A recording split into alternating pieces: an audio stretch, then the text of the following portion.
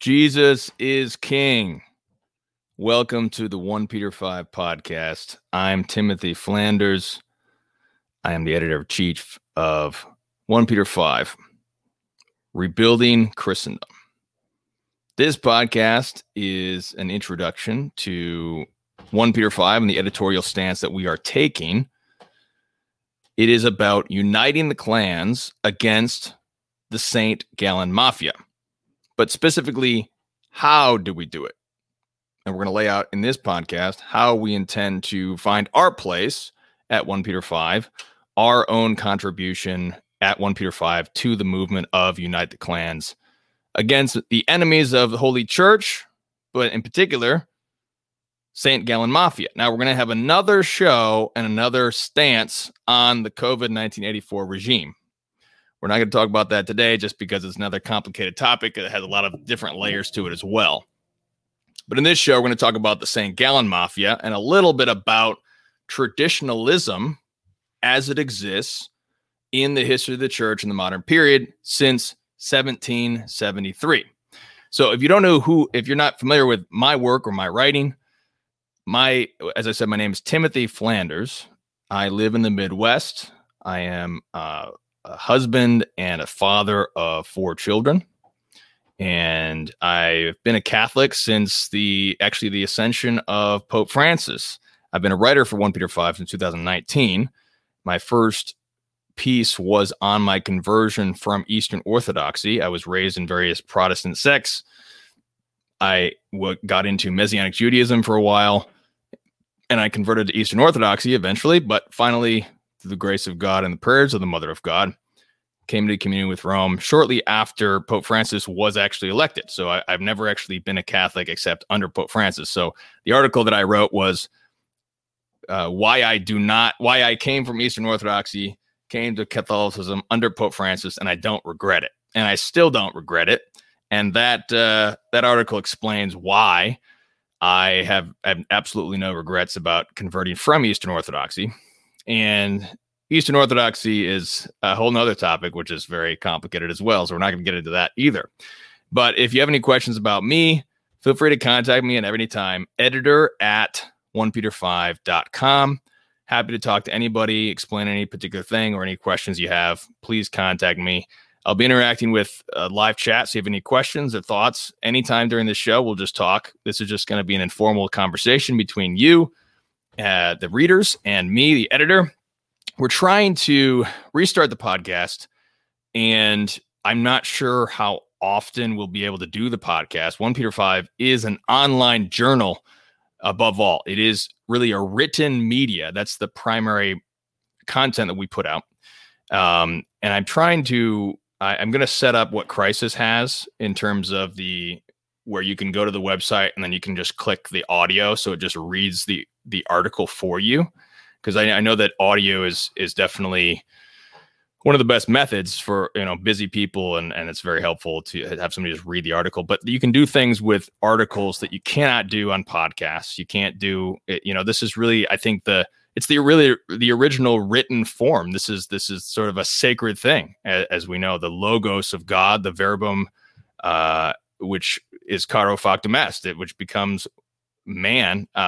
The word is powerful, and there's something about writing and putting this together in this content. So OnePeterFive is primarily an online journal, but we're trying to do this podcast as well to reach out in this way.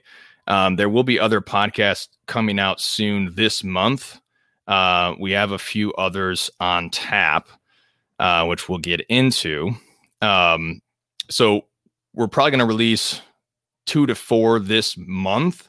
And then, but I can't promise particular frequency. We're still figuring everything out. And so I'm still gathering all the writers together and everything. So, which reminds me, we are in need of more money to pay enough writers to do all the things that we want to do at OnePeterFive.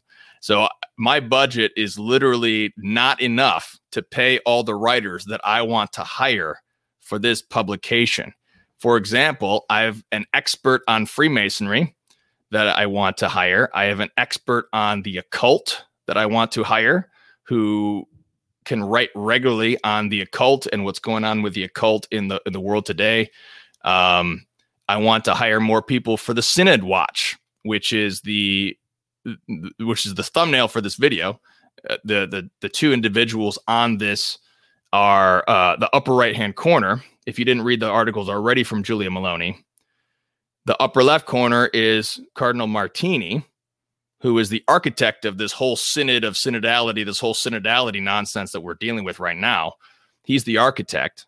And then we have McCormack, who is also involved in the St. Gallen Mafia. So this is all the St. Gallen Mafia's wicked nightmare come true, which Pope Francis is now trying to impose on us. And so I want to hire more writers for the Synod Watch. But this is all your support. So the more support you can give us, the more writers we can hire, the more quality writing content that we can put out at OnePeterFive. So thank you for your support. As always, it is a tax deductible donation in the United States if you're in the United States. But we need to get into all these topics. We got a lot to talk about. So let me pull up my notes. I began this show without even getting my notes out because I've just been one of those days flying and going too fast, trying to get everything done. So today and this week, just a reminder, today is a holy day of opportunity, which is the Ember Days. Now, there's two different ways to calculate the September Ember Days. So if you're pre-1955 or 1962, you may have celebrated better than last week. But this week also is Ember Days for many others as well. I believe it's 1962 is this week. So it may be the more mainstream. But Ember Days, if you're not familiar, is a thanksgiving for the summer and a supplication for the fall. In general, it's marking all the seasons. It's a fasting and praying Wednesday, Friday, and Saturday. And so it's a holy day of opportunity because we're not bound to actually fast, but it used to be a rule. So we still can do this freely. And this is a perfect thing to talk with the kids, bring out your fall decorations if you're in a climate like that, or different fall things, or look forward to fall things. Talk with that about your kids. Pray with your kids. Give thanks for the summer, things that God gave you or the children in the summer. It's a great practice. And next week is Michaelmas, so make sure that you create a Satan piñata for your kids for Michaelmas. That's been one of our favorite things to do at the Flanders family. So we're just a couple things, and then we'll get more into what we're going to talk about, the meat of our presentation here. This Friday, we'll have another podcast, which will announce the other big ongoing series. So the big ongoing series right now is Synod Watch. That's going to be going on indefinitely. Hopefully we can end that soon, but this is we're in the era of the Synod Watch now because of what Cardinal Martini began and what the St. Gallen Mafia began with electing Pope Francis. And now that Pope Francis seemingly has been doing their bidding with this whole synodality, now we're in this era of this insanity, of this nonsense. So the Synod Watch is an in-depth analysis, both historical and current day news, for discussing this manipulation of synods. Now, obviously, we know that this happened at Vatican II. And in fact, there were also issues that were going back even generations before that. There were actually aspects of this that happened at Vatican I as well. And this is another topic that we can get into another time. But this is the concept of manipulating synods is actually a very old one. It was actually happening during the ecumenical synods in the East, in the first through seventh ecumenical councils. Particularly the fifth ecumenical council is a great example of manipulation, because the Emperor Justinian basically had all his handpicked bishops, and he was just sending his army if he didn't agree with his synod. And so this is an example of this manipulation that was happening. But nevertheless, God always brings good out of evil. And so even the machinations of evil men, the enemies of Christ, with these methods of manipulation, God always brings good out of evil. And that's what we hope for even in our own day. So Synod Watch is one big series, and we're going to launch the next big one which this Friday, and that's going to be part of our critical part of our editorial stance. We'll also be announcing a new contributing editor next week. I'm recording a podcast with him later today. Let me just bring up, if you haven't looked at our editorial board, that is those are the people who are helping to shape this venture, this online journal. So those are the people involved, and we're going to bring on another individual, which we will announce next week. I'm really excited for him because I've always loved his work, and I'm really glad that he's going to be on board. So stay tuned for that. The editorial stance. This is the editorial. I'm just going to bring this up just so that if you haven't read this, and if you go over and read this, this is just breaking down where we are in this history and where we intend to go. Most of all, at OnePeterFive, we want to be traditional in this, especially in the sense that we are rebuilding Christendom. We are not only against modernism, but we are for Christendom.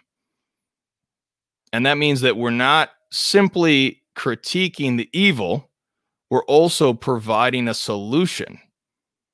We are providing a practical plan to rebuild Christendom. And this is what we're going to talk about today. What is the plan? What's the plan at OnePeterFive? What's our plan? Now, all traditional apostolates, we are uniting with all traditional apostolates in Unite the Clan. I'm in contact with Michael Matt over at the Remnant. By the way, before I forget, because I'm going to forget things, you need to go sign up for the Catholic Identity Conference, which is coming up in just a few weeks at the Remnant. So this is it's in the show notes. So if you look down, Remnant newspaper, you go sign up for the live stream so you can be a part of that conference. It's a critical conference. They'll have Vigano and Schneider will be there, and also an Easter bishop, 3 bishops, some priests, speakers. So sign up for the Catholic Identity Conference that's coming out. That's with the Remnant newspaper. And I've also worked closely with Catholic Family News. My friend Matt Gasper's over there. So we are working together with other apostolates. We are completely on board with Unite the Clans. And so this, as I said, this shows we're trying to explain how we think that we fit in at OnePeterFive with Unite the Clans, looking around at the different traditional apostolate, what people are doing. What can OnePeterFive do to join this effort? And all credit is due to Michael Matt for starting this movement. So if you read this editorial stance, most of all, the most important thing that we always want to emphasize, which we'll get back to in a minute, is the primacy of the spiritual. The primacy of the spiritual. The spiritual is everything, and the cross first and foremost. Most of all, in order to be crusaders against modernism and for Christendom, crusaders must take up the cross above all. We must, again, love suffering. If we want to be against modernism, we need to be against the modernist addiction to pleasure, addiction to comfort, which leads ultimately to the vice of effeminacy, which is the vice of effeminacy is the addiction to pleasure, which causes a reluctance to suffer, according to St. Thomas. So we live in this modernist era where we are so scared of suffering. And we see this obviously with the COVID 1984 regime. We see that the entire world went after their comforts because all the enemies needed to do was dangle the stick of comforts in front of anybody, and they immediately dropped all their rights and liberties as individuals or communities and went after their pleasures. So we need to root this out, and the only way to root it out is by, once again, loving suffering. This is a critical spiritual aspect of every Christian's life. We make the sign of the cross for a reason. We make the sign of the cross because the cross is our life. The cross is our life. Our Lord said, unless you take up your cross and die. Taking up your cross and following Jesus, you know what that meant when he said that? It meant you go to die in the most humiliating, excruciating fashion that was known at that time. Jesus Christ says, unless you accept all this suffering that I accept in my passion and follow me, you cannot be my disciple. This is the only path to resurrection. If you want to rebuild Christendom, you must take up your cross. And this is the primacy of the spiritual. We must. And so what I mean by that is we can get really caught up in the vice of curiosity. The vice of curiosity, St. Thomas says, is the obsession with useless knowledge, which ultimately hinders your spiritual life. So this quote here from a great crusader of the 20th century, Plinio de Correa de Oliveira, he talks about how the cross is the central piece of Christendom. So we can get caught up in the corruption of the Vatican or things. We can get caught up and wonder and be following news on Twitter and all these things that are happening. And we can get caught up in the vice of curiosity. Now, we need to understand what's going on to be aware, especially as fathers. Fathers need to be aware of what's going on so they can protect their children, their family, but not to an excessive degree. St. Thomas says always the virtues are always a mean between an excess and a defect. So we don't need an excessive amount of information about what's happening in the Vatican or this or that or whatever. We don't need an excessive amount. And we don't need to be totally ignorant of it either, but we need the right amount that we need to be aware to fulfill the duties of our state in life. So the primacy of the spiritual, this is the first and foremost. Once we do the spiritual, then and only then can we deal with the crisis in the church. So that is what OnePeterFive we hope to do, practically speaking. And one of the critical things about this is bringing more priests to be writers, because this is a critical part about building Christendom, is restoring the two swords. And we don't have time to get into this today. It's so much more complex, but there's two swords of Christendom. There's the spiritual sword and the temporal sword. And that's the clergy and the laity. And that's what forms the church. Today, we live in the era of clericalism, which began in the 19th century. Clericalism is where the Pope can say the death penalty is inadmissible. Well, that is an overreach into the temporal sword. The temporal sword is the laity who rules. We rule the secular world as lay people. It is our final decision about whether the death penalty could be applied in a given situation in a particular case, because we rule the temporal order. The clergy give us the faith and morals. When they speak on morals, they speak of general principles, especially when they regard politics and the economy. Those are general principles. And the laity, the temporal sword, our job is to then apply that. So Andy has a great comment. Save yourself first, your family second, the church and the world when you have time and grace enough. That's a great way to break it down, Andy. Yes, if you're not saving your own soul, you certainly can't save your family. And if you're not saving your family, you have no business dealing with the church. And you'll hear me say this again and again. Social media is the devil. Social media will send you to hell so quickly because it's designed to addict you to pleasures and pride. That's what it's designed for. So if you're not aware of this and you're using Twitter, you could be, as RTF Mike says, you're in the devil's playground. So unfortunately, we have to be on Twitter because people are there. That's what we do at OnePeterFive. We are on Twitter because that's where people are. That's where Catholics are. We're going to the people to try to win everyone over to this new crusade.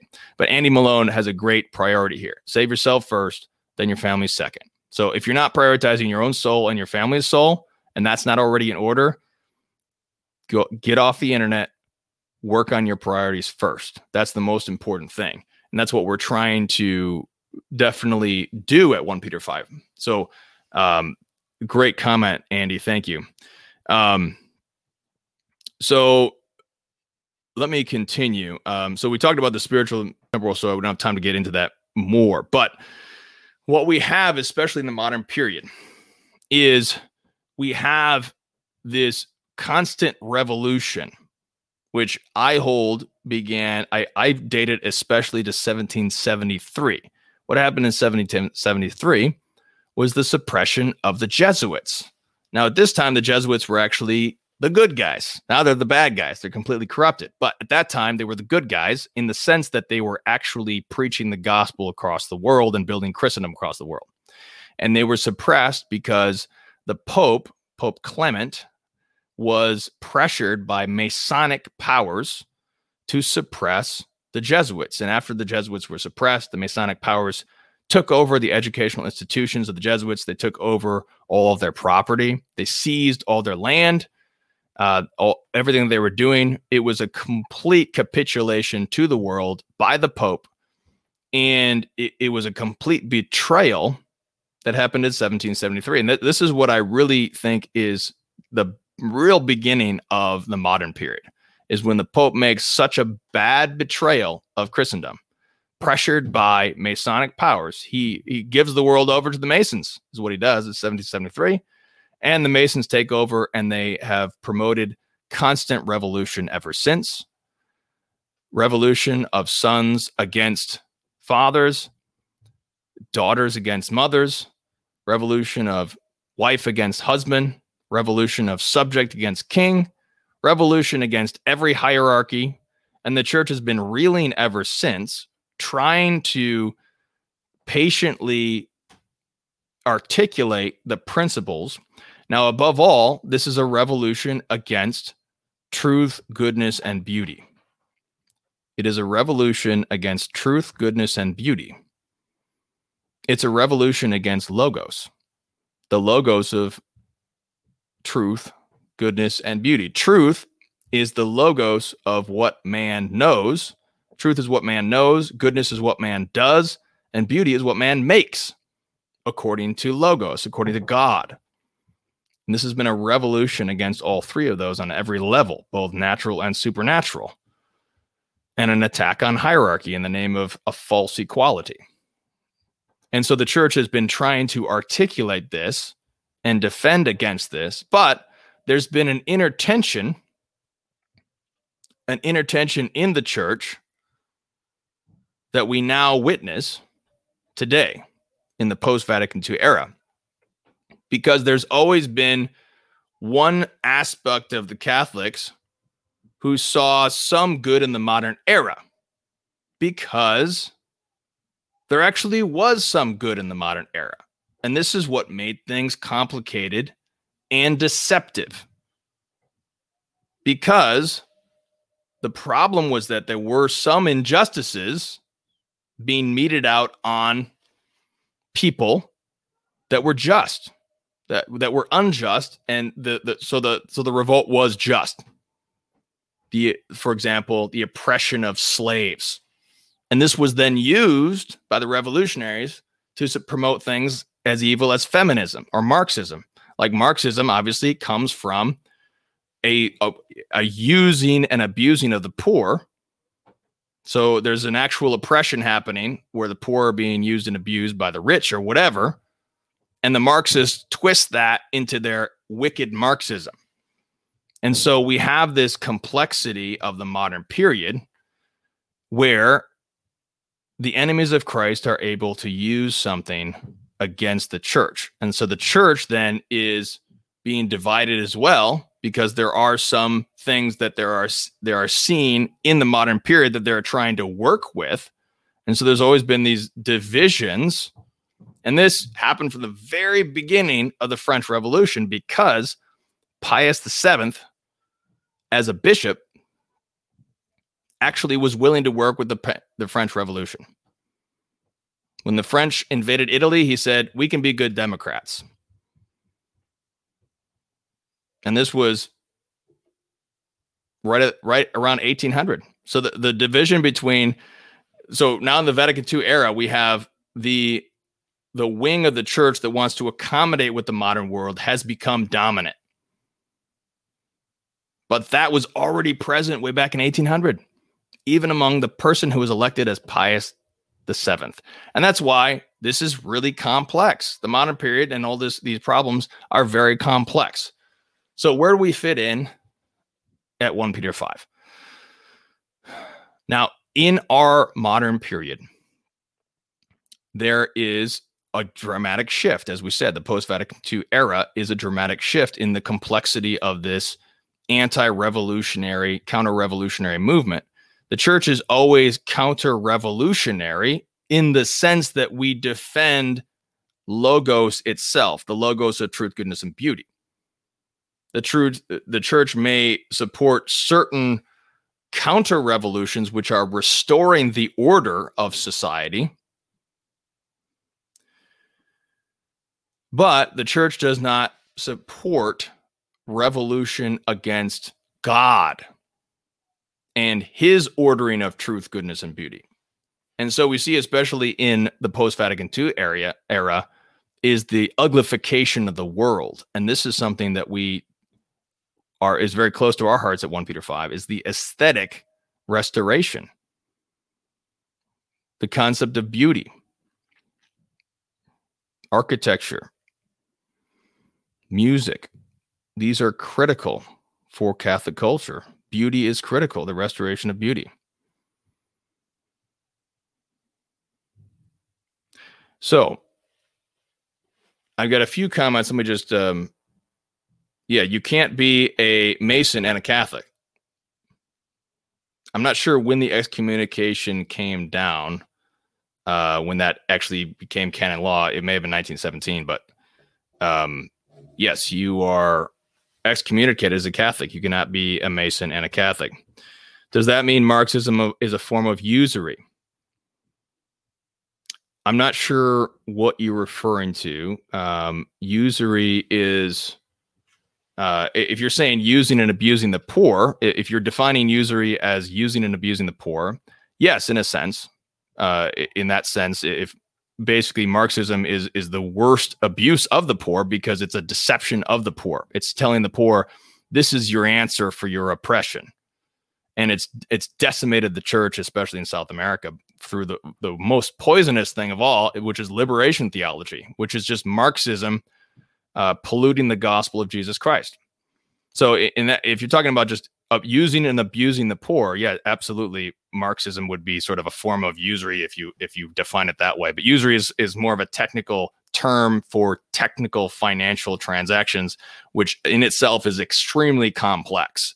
And so we don't have time to get into usury, but basically the church still condemns usury in principle, but the church does not make definitive judgments on particular usurious transactions since 1745. That's when Benedict the 14th made the last magisterial pronouncement on usury, which basically gave the principles without making definitive judgments on particular transactions, because modern finance is so complex that the church shouldn't even get into that. And it's very wise, I think, that they don't.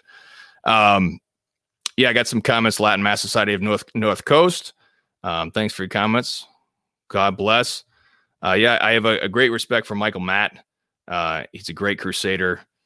He's been doing this since 1967, and his family's been doing this since the 1870s. So at least, especially in America, he is really one of the godfathers, and his family they deserve the respect that they've earned as crusaders. So where do we fit at 1 Peter 5? Well, what we need to do at this point now, where we're at is we have been sort of restarted with Traditiones Custodes. We're in a similar situation that our fathers were in 1969 and 1970. And I want to direct all readers to this excellent series from Kwasniewski, one of our contributing editors, one of our regular columnists. His articles appear every Wednesday. He's also coming out with a new book in a few months, which is great. It's about the clergy and the laity. I'm really excited to read it. I haven't yet read it, but I'm really excited to read it. So that text will be coming out. But if you look at, let's see, where is this? It's a 3-part series. This is Kwasniewski.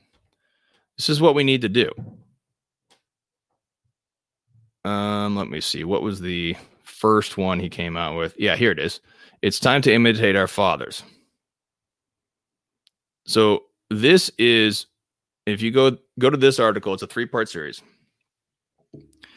This is where Kwasniewski, in his wisdom, brings us back to the period that we were at in 1969 and 1970. What did our fathers do at that time when the Latin Mass was suppressed at that time? So the enemies of Christ induced the Holy Father in 1969 to suppress the Latin Mass. As we know, as Benedict XVI told us, it was never actually technically suppressed, but de facto, it certainly was suppressed. What did our fathers do then? They had almost no bishops supporting them, other than Archbishop Lefebvre and Castro Mayer and others. Very few bishops. What did they do? We're in a similar position, but we're actually in a better position than our fathers were. But our fathers were in a much more difficult position. What did they do? What did they do to bring us to this point?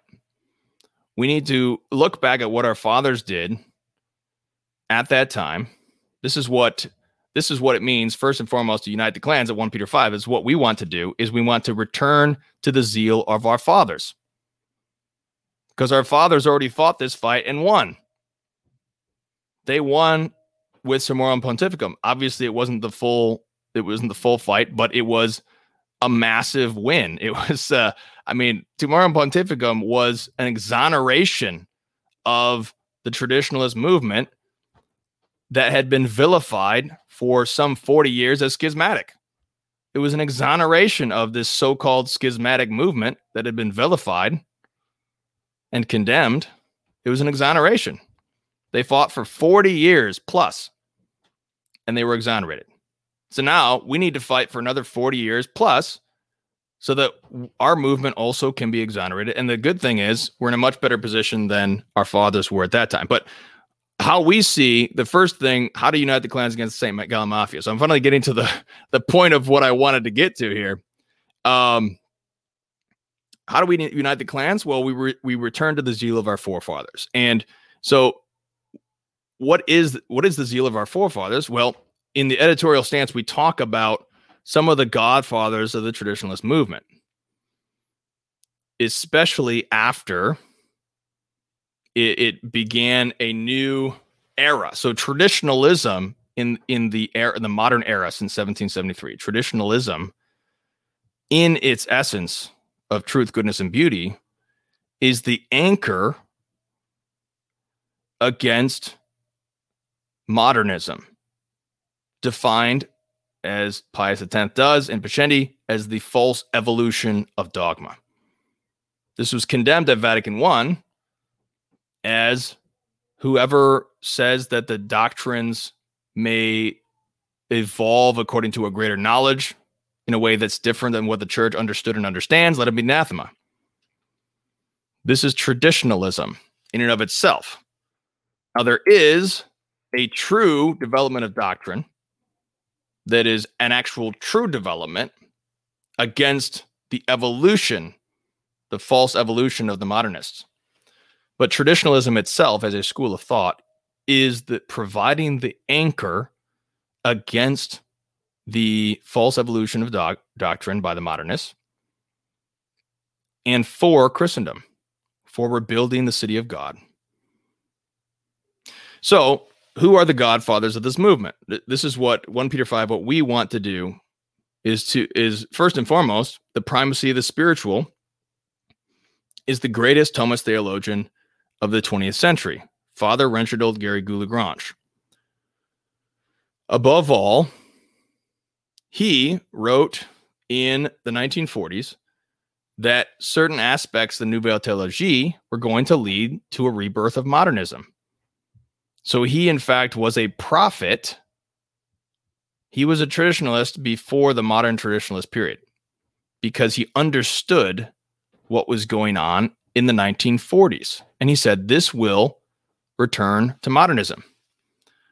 So if you click this link, it goes to his critical essay published by Catholic Family News, which is, Where is the New Theology Leading Us? And this was written in 1946. In 1946, the greatest Thomist of the 20th century predicted everything that we see today. And that is why he is, first and foremost, the godfather of the traditionalist movement, because he is a Thomist theologian. He's a priest. The primacy of the spiritual sword comes first in Christendom. As Pius X says, Christendom cannot be built unless the church lays the foundation according to God's design, according to the city of God. The spiritual sword must first lay the foundation.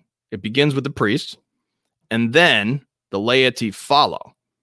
The temporal sword then can build Christendom according to its own sphere of influence, which is the temporal order, while the clergy build the spiritual order of Christendom. And so we need to return, first and foremost, to our own godfather really is this Reginald Goulet-Grange. Now, just as the traditionalists were vilified as schismatic for 40 years, so too was Reginald Goulet-Grange.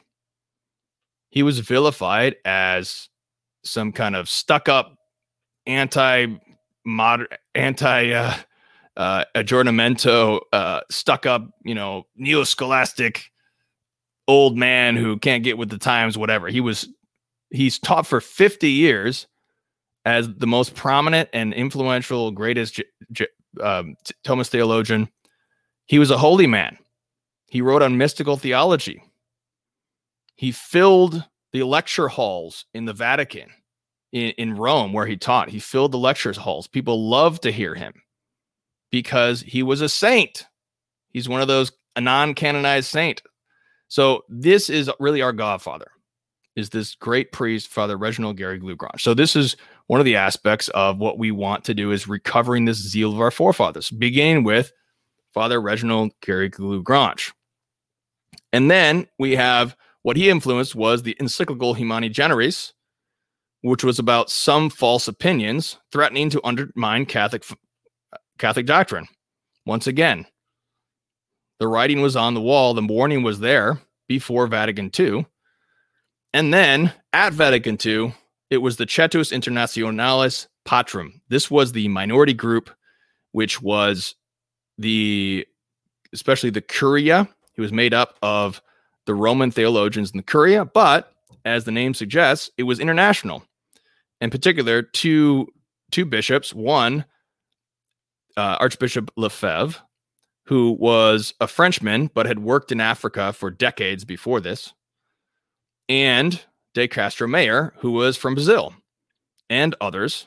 They were an international working group, and they were working against the other group, which was the European Alliance. So which one is more representative of Catholicism, which is a universal religion across the whole globe? One is the European Alliance, which has a rather obtuse view of the world because they're only looking at things from the Northern European perspective. And then we have the Cetus Internationalis. Now, this is not to say that the European Alliance did not have some good points, but we don't have time to get into all the complexities of Vatican II.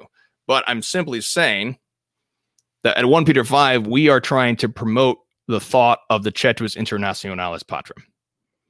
That is our role in the United Clans movement. So we're not trying to promote other aspects of other people. We're trying to promote the thought of Lefebvre, Ottaviani, De Castro Meyer, and the others in the Cetus. Now, this was taken up by who is the believed by some to be the doctor of the church of the 20th century, Dietrich von Hildebrand. Dietrich von Hildebrand was a German philosopher who fought against National Socialism, Nazis, and communism. He fought both fearlessly, knowing he was about to be assassinated by Hitler. In fact, evidence suggests that Hitler invaded Austria to get Dietrich von Hildebrand. Dietrich von Hildebrand was reported, the Nazis said that he was the number one enemy of the Nazis. So he's the hammer of the Nazis, the hammer of the Marxists. And in the 1950s, he moved to America. He became the hammer of the liberals, the liberal secular utilitarians in the American empire, the United States, and Americanists.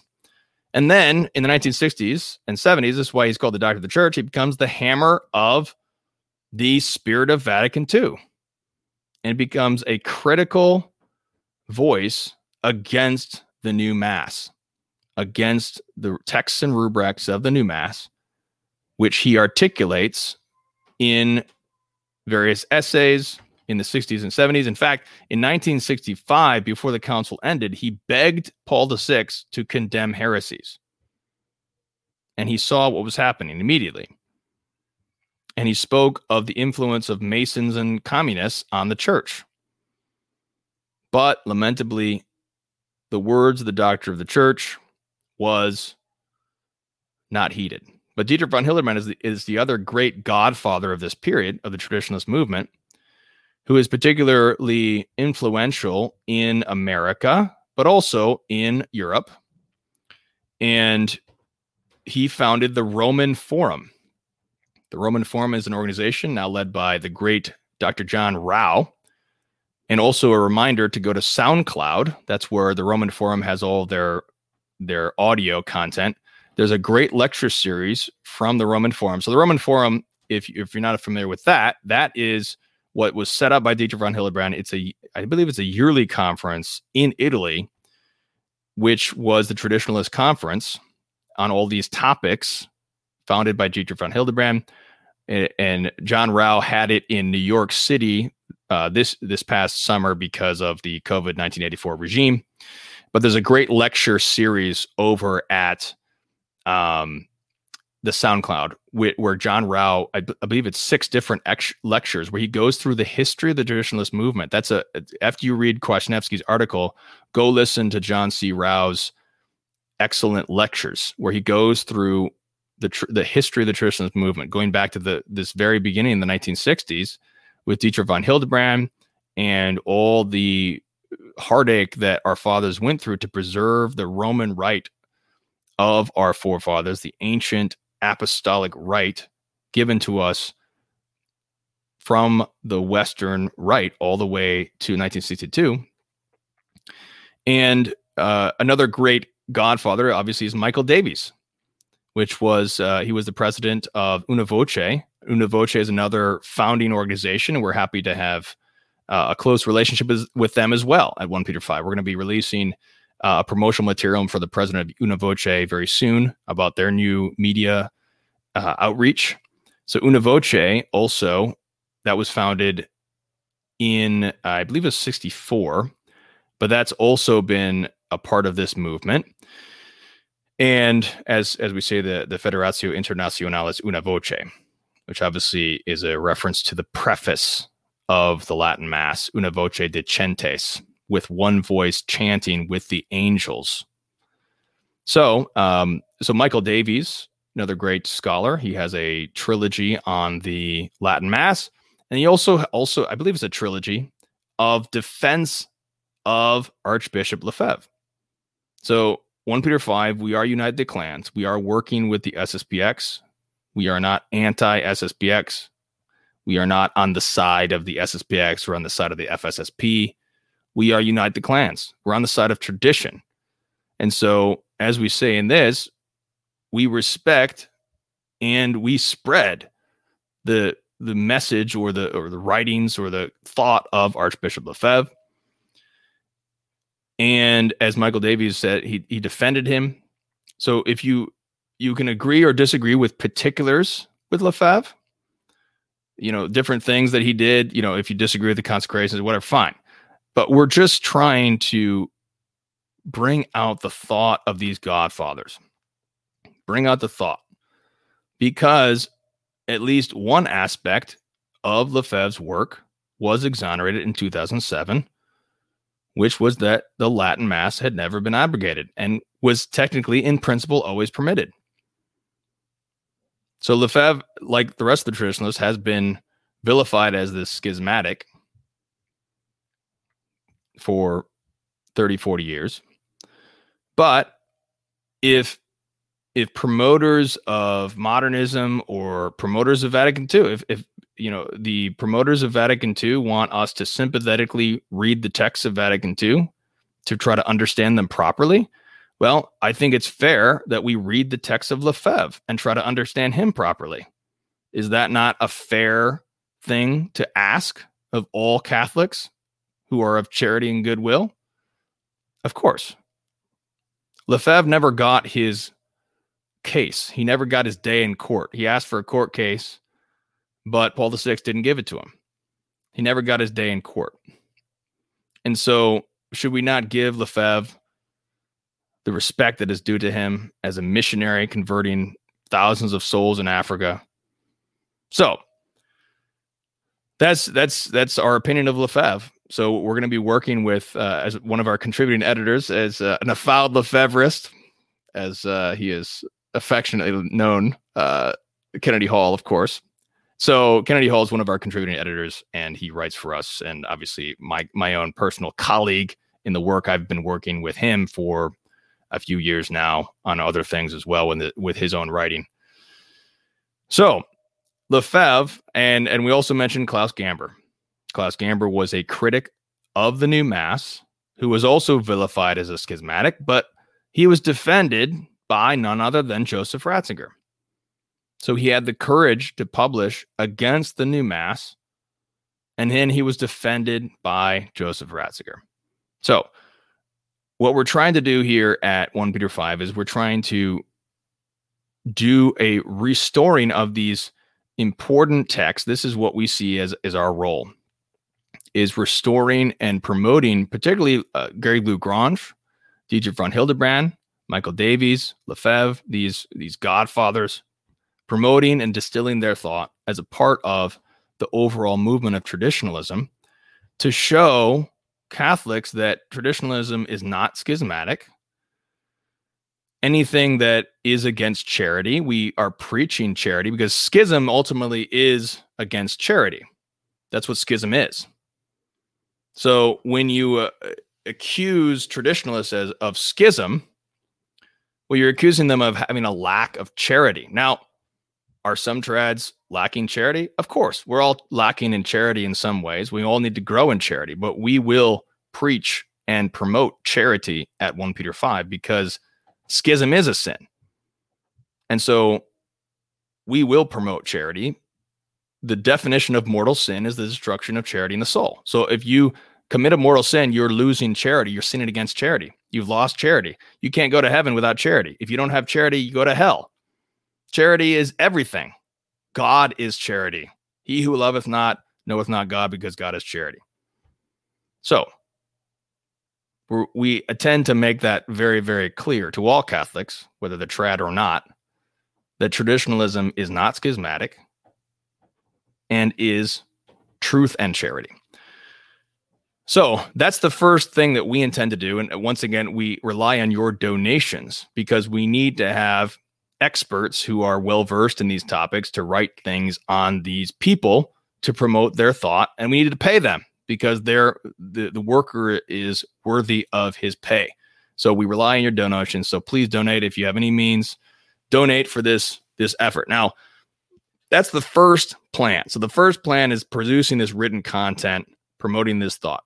Now, the second plan is in some ways far more practical because it talks about the day-to-day life of each and every one of you, faithful Catholics, building Christendom in your families, your local communities, your parishes, your municipalities, your villages, your states, your nations.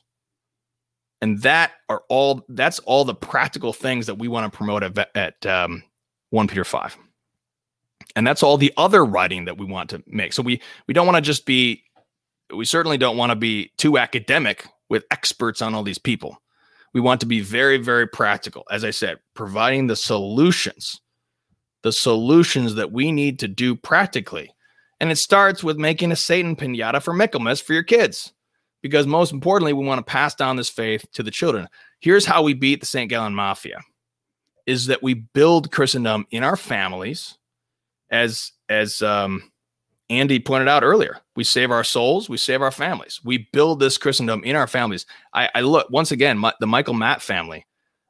We look at that. We can look at the Matt family as a model. They've passed down the faith from the beginning of Der Wanderer in the 1870s. They passed down the faith to their children. They've kept the faith. They've kept this family business going. This is what we do to outlast the St. Gallen Mafia. The St. Gallen Mafia will not win because they can't build anything that lasts. As Pius XI says, anything that's not built on Jesus Christ will crumble.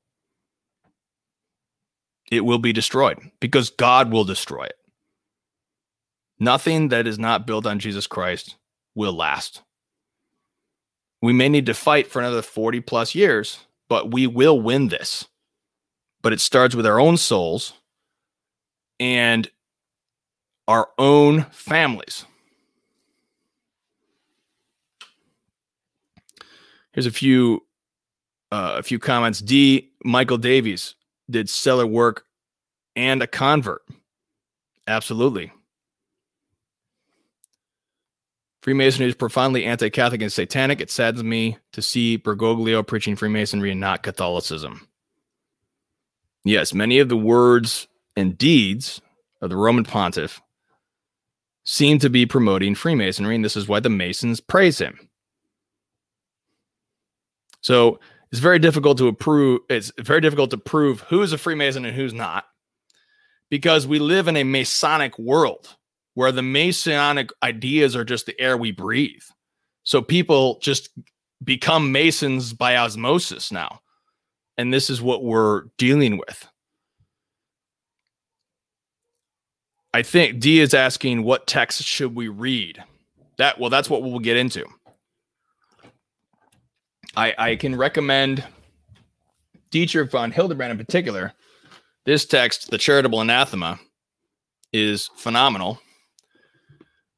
The Hildebrand Project is republishing all of his works. Archbishop Lefebvre, one of his, let's see, where is that? This is one of his more popular works, Open Letter to the Confused Catholics. You can also read biographies. Those are very good. The biographies, they can be very helpful and inspiring because they're going through the lives of these godfathers and what they're doing and how they're interacting. There's the godfather, or the biography of Dietrich von Hildebrand is The Soul of a Lion. And then you have, I don't have it here. I think I have it upstairs. The biography of Lefebvre as well. Oh, time to pray. We'll pray at the end of this episode. Jeanette is asking, is this who's taking over? Yes, I am the editor-in-chief, Timothy Flanders. So I'm taking over OnePeterFive. So I am the editor-in-chief of OnePeterFive, and we also have the editorial board as well. So that includes Dr. Peter Kwasniewski, Kennedy Hall, Eric Sammons, and others. Mike Cirilla, Joseph Shaw. Do I have any news on Vigano? I do not have news on Vigano.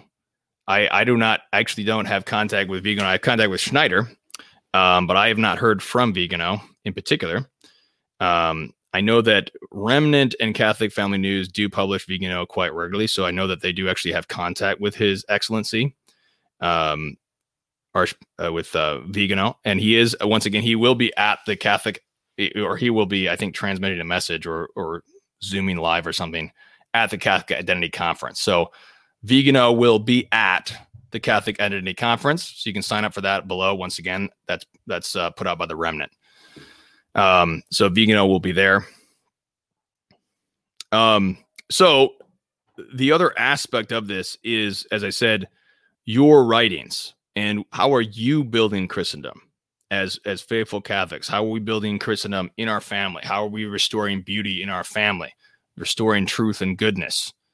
So that is the other side of the writing that we'll have at OnePeterFive. Is not just these sort of academic experts and whatnot. We're going to have writing that's very practical, writing that is from the common lay faithful, telling us what is working for them, what works, what are the solutions. And there's all different aspects of that. Like I said, I'll talk about the Satan pinata. But then we have, finally, I wanted to say the third point about how to beat the St. Gallen Mafia is to support good priests.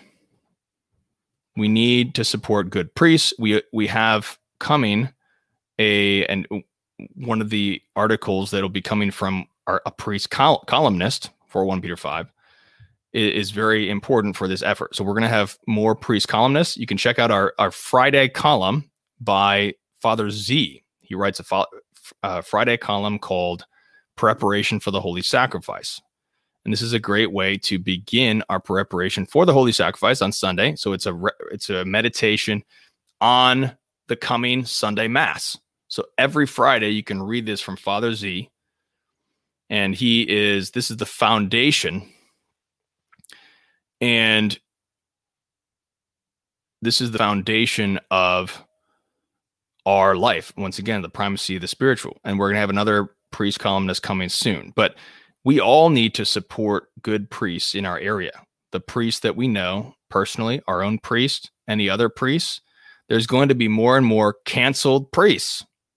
And they need our support. We need to support the good priests who are willing to disobey a bishop in order to obey God. As we saw last year, bishops were even able to disobey divine law. Bishops were disobeying divine law by telling their priests not to administer the last sacraments. Even we had priests or canon lawyers and moral theologians condemning this as a violation of the divine law. Bishops do not have the authority to stop priests from administering the last sacraments to dying people, dying souls. They don't have that authority. Every priest is completely within their rights to disobey their order from any bishop, because that is the salvation of souls. No bishop can say that. And when priests disobey that, they are going to be canceled by their own bishops, and they need our support. They need to know that the sheep love them as their fathers, and they run to them as children to their father, because they know that their father will fight for them. So this is critical that we support these good priests, because this will always end up, as we build Christendom in our families, the difficulty will be finding priests. This is, for example, in the Cristero War. We just had an article a couple weeks ago from my friend Luis Medina when the Marxists tried to take over Mexico. The laity rose up to fight for Christendom, and they were abandoned by many bishops and even by Rome. Pius XI, unfortunately, Pius XI had a few massive blunders in his pontificate, which were massive mistakes, like condemning Padre Pio, or silencing him rather. The laity had to support the good priests at that time, the priests who were willing to see the situation and do what was right. And unfortunately, they have to be exonerated by history. They can't even be exonerated now, but when we know what's right, we have to do what is right. Now, this is not according to private judgment. This is one of the common criticisms of traditionalists. As we said, we are against schism because we are for charity. Schism is a sin against charity. We are also against private judgment. If you read our piece from our contributing editor, Michael Cirilla, the morality of correcting the Pope. He discusses how when traditionalists are trying to correct or critique the Pope, they're doing so on the basis of publicly, definitively defined, or manifestly clarified actions of prior magisterium. This is not private judgment. This is what the prior magisterium already made clear, publicly, manifestly. You don't have to have private judgment to understand what the magisterium had before. You are simply saying to the current magisterium, how is what you're saying not contradicting what was already authoritative? That is not private judgment. However, we need to guard against, there can be a rash private judgment. You know, if you are going off into your own world and your own private judgment and making all these crazy speculations or whatever in your private little world, that can happen. But we need to make a distinction here, because the critics of traditionalism, they build up a straw man based on some people over here are making private judgment. And this is what we see most of all in Traditionis Custodes. Traditionis Custodes is built upon a massive straw man against the traditionalist movement. And it's a falsehood that the traditionalists are schismatic, that the Latin Mass is just about these priests, not about the movement of the people, when in fact the Latin Mass is a popular movement of the laity, and the priests actually were imposing all these things to a great degree. So, we intend at OnePeterFive, our mission is to rebuild Christendom. That is what we are for. We are for Christendom first, and then we are against modernism, because we are for the truth, goodness, and beauty of Christendom. And in order to do that, we then must combat all the lies, the evil, and the ugliness of modernity. So, that is all we have today, trying to break down some of the direction. My phone has reminded me to pray again. So, any questions before we end with our prayer? Any final thoughts? Anybody watching who wants to make any comments or questions? We can talk about those before we close out here.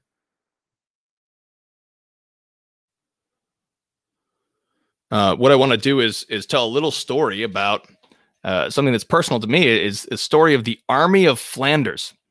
As I said, the Cetus Internationalis Patrum was an international group of fathers at Vatican II who were fighting for tradition. Well, the Army of Flanders goes back to, this is why I have this flag here. This is the flag of Flanders. And Flanders, if you don't know, many people in America associate Flanders with a TV show. Yes, Deus Volt is saying, remember the Ember Days. Absolutely. Remember, it's a holy days of opportunity this week. So the Army of Flanders was in the region of Flanders. If you don't know, Flanders essentially the area of modern Belgium, south of the Netherlands. And this was where the first major, really critical attack against Christendom was beginning to emerge in the later 1500s. And this was the Dutch Revolt. The Dutch Revolt was the first declaration of independence before 1776. This was in the 15s, 80s, and 90s, which is where the Dutch heretics used manipulation of the press and everything to manipulate and whip up a mob so that they could revolt against the sovereign, the King of Spain, the Catholic King of Spain, on the basis of heresy and destroying Christendom and creating their own society. And the Army of Flanders was of Spanish extraction, but also local Flanders, the Flemish who were there, and also other international groups that were forming together against this continental revolt in the Spanish Netherlands. And there's this story of the Battle of Empel, which I just want to tell, and we'll close with this, and and we'll pray our prayer. I want to bring up this excellent painting, and this is by let's see, I had this, but this is by a current painter. His name is Augusto Ferrer del Mau. I believe he's Spanish. El Milagro de Empel. And this is the miracle of Empel. And this happened on the Immaculate Conception. So what happened was the army of Flanders was surrounded by the Dutch heretics. And it was winter. And the Dutch heretics were iconoclastic. The iconoclasts, they had gone and smashed images, destroyed the great monuments of our forefathers as they did after Vatican II. They smashed them, they destroyed them, replaced them with ugliness. So the Dutch heretics had done this. And it appears that one of our pious forefathers had buried an icon of the Immaculate Conception in the dirt somewhere in Dutch Netherlands. And what happened was the army of Flanders was surrounded on a hill, surrounded by the Dutch heretics, and they were about to be massacred. They were outnumbered, and it was winter, and they were praying for deliverance from God. And one of the soldiers was digging, and they found this icon of the Immaculate Conception, and they viewed it as divine providence, that it was a sign from God that they would be victorious. And this was December 7. And what happened was God, they processed, as this painting depicts, they processed with the icon, and everyone prayed to God as they put their trust in the cross, and they prayed to Our Lady of the Immaculate Conception to deliver them from the Dutch heretics. And what happened was God worked a miracle by sending a freeze that night, which froze the boats, and the army of Flanders was able to counterattack and destroy the enemy because they trusted in Christ. They trusted in the cross to deliver them through the intercession of Our Lady of the Immaculate Conception. Now, the Immaculate Conception is critical because, as Pius IX said when he defined it in 1854, he said, I am defining the Immaculate Conception, I'm paraphrasing here, against those who exaggerate the powers of man by denying original sin. Because ultimately, modernity is denying original sin and trying to build an earthly utopia without the grace of Christ, because they deny original sin. That modern man denies that he needs God. They deny original sin. It's a neo-Pelagianism. They believe that they can build the United Nations, and all this nonsense today is trying to build this utopia without the grace of Christ. And that is a denial of original sin. And the Immaculate Conception says, no, only one human being was ever free of original sin, and that is Our Lady. Of course, Christ himself is God and man. So he, of course, was free of original sin, but Our Lady was fully human, and she alone was free original sin. That is what the Immaculate Conception. So the Immaculate Conception became the patroness of the Army of Flanders. And the Immaculate Conception has really very much been the patroness against this false anti-Christendom movement going all the way back to the Dutch heretics. Christopher Columbus sailed on his boat, the Santa Maria de Immaculate Conception. It was the Immaculate Conception that found the New World. And the Immaculate Conception is the patroness of the United States. And ultimately, as I said, the Immaculate Conception is the patron of the 19th century counter-revolution to a large degree, with Pius IX's declaration, his dogma. And so this is the spiritual aspect. This is a spiritual attitude we need to have. We need to have this confidence that is depicted in this beautiful painting.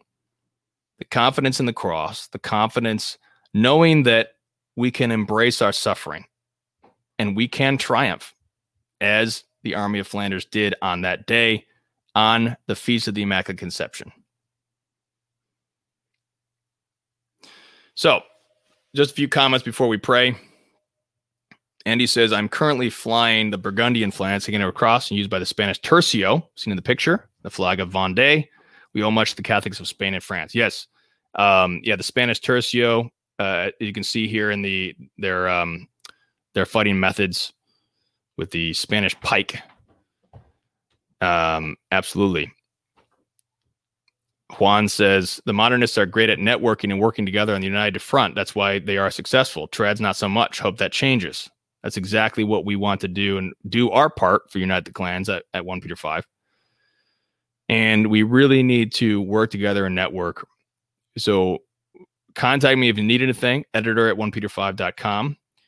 And we're going to put out a plan of resistance against the COVID-1984 regime. That'll be coming soon. We'll talk about that again on another podcast. So absolutely, Juan, I think you really hit the nail on the head for Unite the Clans. We need to unite against the St. Gallen Mafia, against the COVID-1984 regime. These are the forces at work in the church and society against ultimately our own souls and our own families and our own children. So let's offer up an Our Father and we'll close this out.